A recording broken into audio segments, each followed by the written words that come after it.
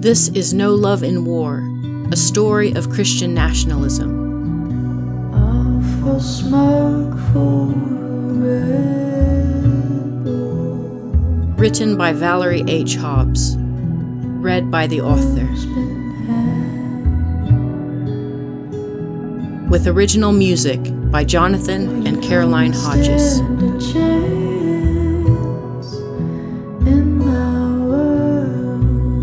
Originally published in open access print form by Mayfly Books.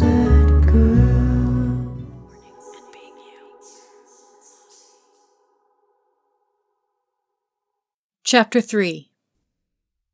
The central area of dominion is thus not politics nor economics, but the family under God. The family as a social organization is the prime area of dominion.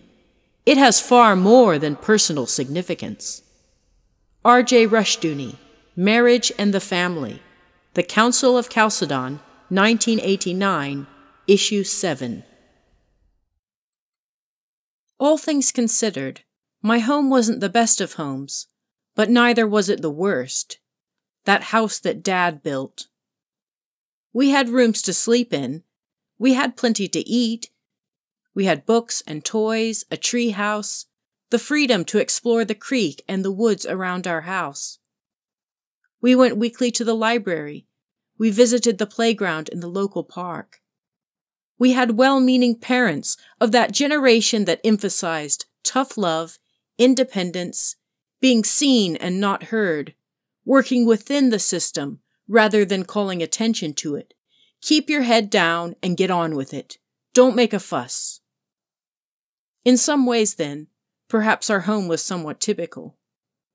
Still, we had some strangeness, which sometimes I became painfully aware of when spending time with extended family or when out and about. There was always some distance there, some separation. I sensed this space from pursed lips, glances. There were things certain family members didn't say. Maybe our cousins had been instructed on how to interact with us. If they mentioned something about such and such, here are 3 neutral things you can say.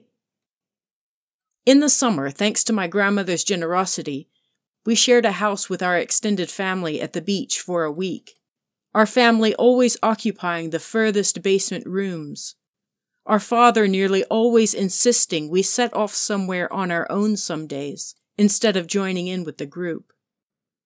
Sometimes he stayed home to work, and the rest of us went alone to reaffirm our blood connections. Too much time spent with others, especially with family. This seemed to unsettle my dad. Yet this perpetual gap that yawned between any one of us and any other person existed within the walls of our home as well. For years, my dad made us scrambled eggs in the morning. We ate thrifty meals around a kitchen table in the evenings. But as the years went by, we ate together less and less often, didn't talk about anything much, didn't really know one another, like most people who carry the weight of untold stories. To open our mouths too widely or too often was to risk talking about something unmentionable, embarrassing. Better to avert our eyes, go about our days and our duties with minimal contact, keep conversation light, keep it infrequent.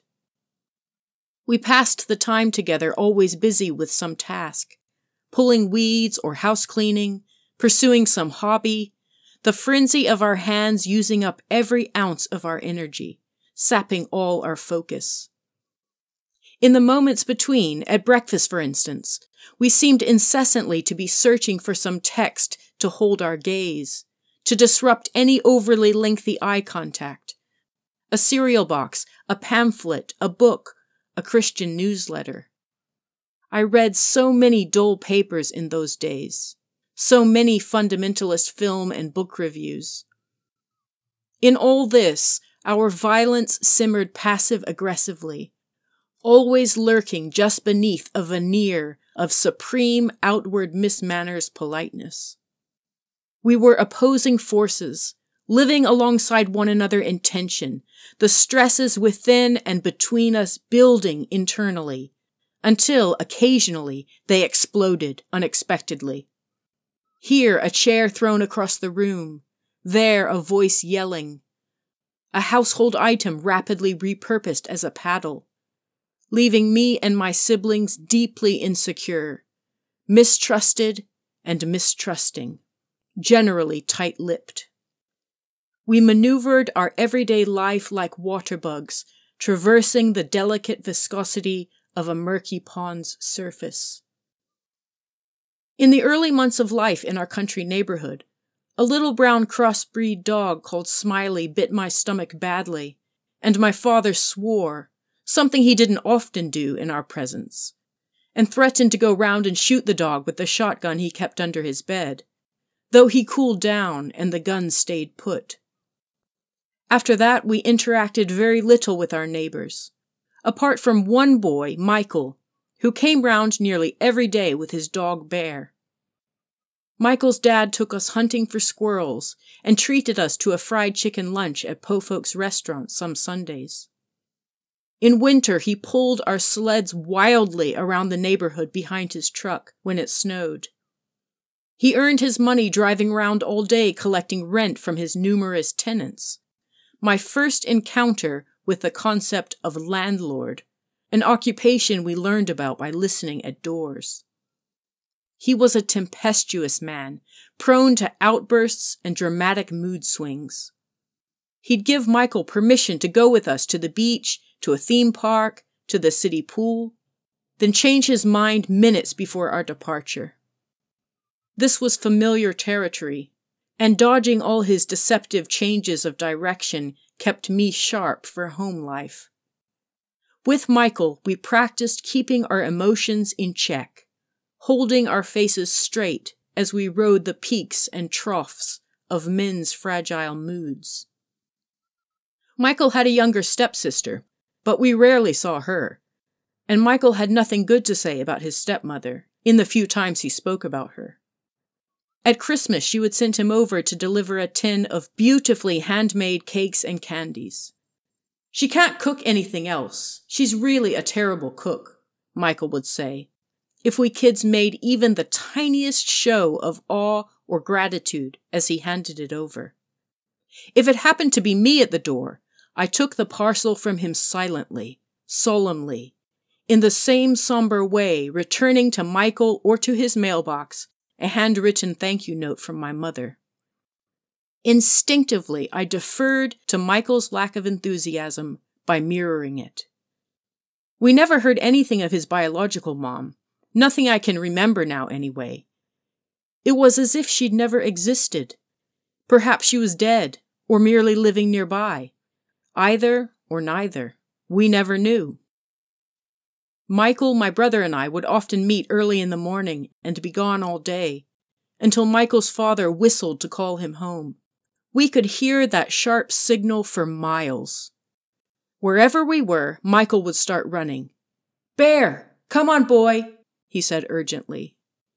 He often wrestled and sometimes punched Bear, for reasons I couldn't then grasp.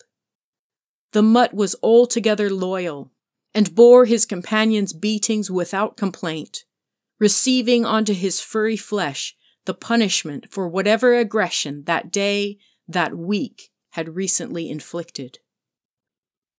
Our home of mostly beige walls and carpet was nearly always tidy, systematically cleaned weekly from top to bottom, smelling of nothing.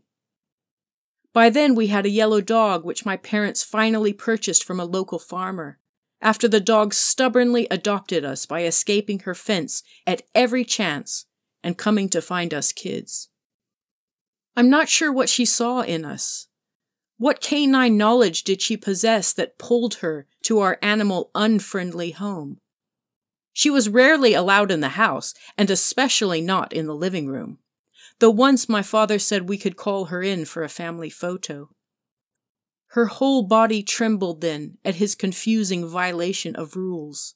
I recall the picture now, my dad's hand round her neck, that unsettling flash of the whites of her eyes, glancing nervously to the side as dogs do when stressed. Occasionally, I snuck her in to sleep under my bed, until her fleas established themselves in the carpet, and we were found out. When the temperature dipped below a certain level, she was allowed in the basement. One evening, my dad arrived home before the rest of us and tried to enter the house through the basement door, as he often did. His work equipment was stored there. Only the dog refused to let him pass. She growled and barked at him until the rest of us returned, then lay down, reassured, and went to sleep. My sister and I took her on long walks all around the surrounding streets, but most of her life she spent tied to a dog run between two trees, some distance from the house. There she'd purposely tangle her lead around one tree or the other, desperate for a visit, a pat, a kind word, the repetition of her name. Eventually she began to display signs of regret for placing her hopes in us, escaping from our backyard, at every opportunity sniffing and searching the neighborhood for someone worthy of her devotion. We'd roam the neighborhood calling her name, carrying bread to tempt her home, hoping she was hungry enough to be enticed back again to us one more time. Growing up in this orderly, uneasy set of spaces, each of us began displaying signs of obsessive compulsiveness. My brother and sister developed a habit of placing one hand, palm up, under a ceiling fan pull, then giving it a slight bump towards the ceiling whenever either of them entered the room. For years, I never saw them move from one part of the house to another without performing this ritual. My sister and I became fixated on tidying our play kitchen just so after every game. In this way, all our play teetered anxiously on the horizon of the inevitable cleanup. The inclusion of each piece of plastic food we removed for our game was carefully calculated against the effort to replace it. Any mess seemed deeply out of place, unsettling. Once my sister set up all our stuffed toys for a game while I was at a friend's house, and upon seeing it, I berated her cruelly. I hadn't wanted to play, and now look at all this work.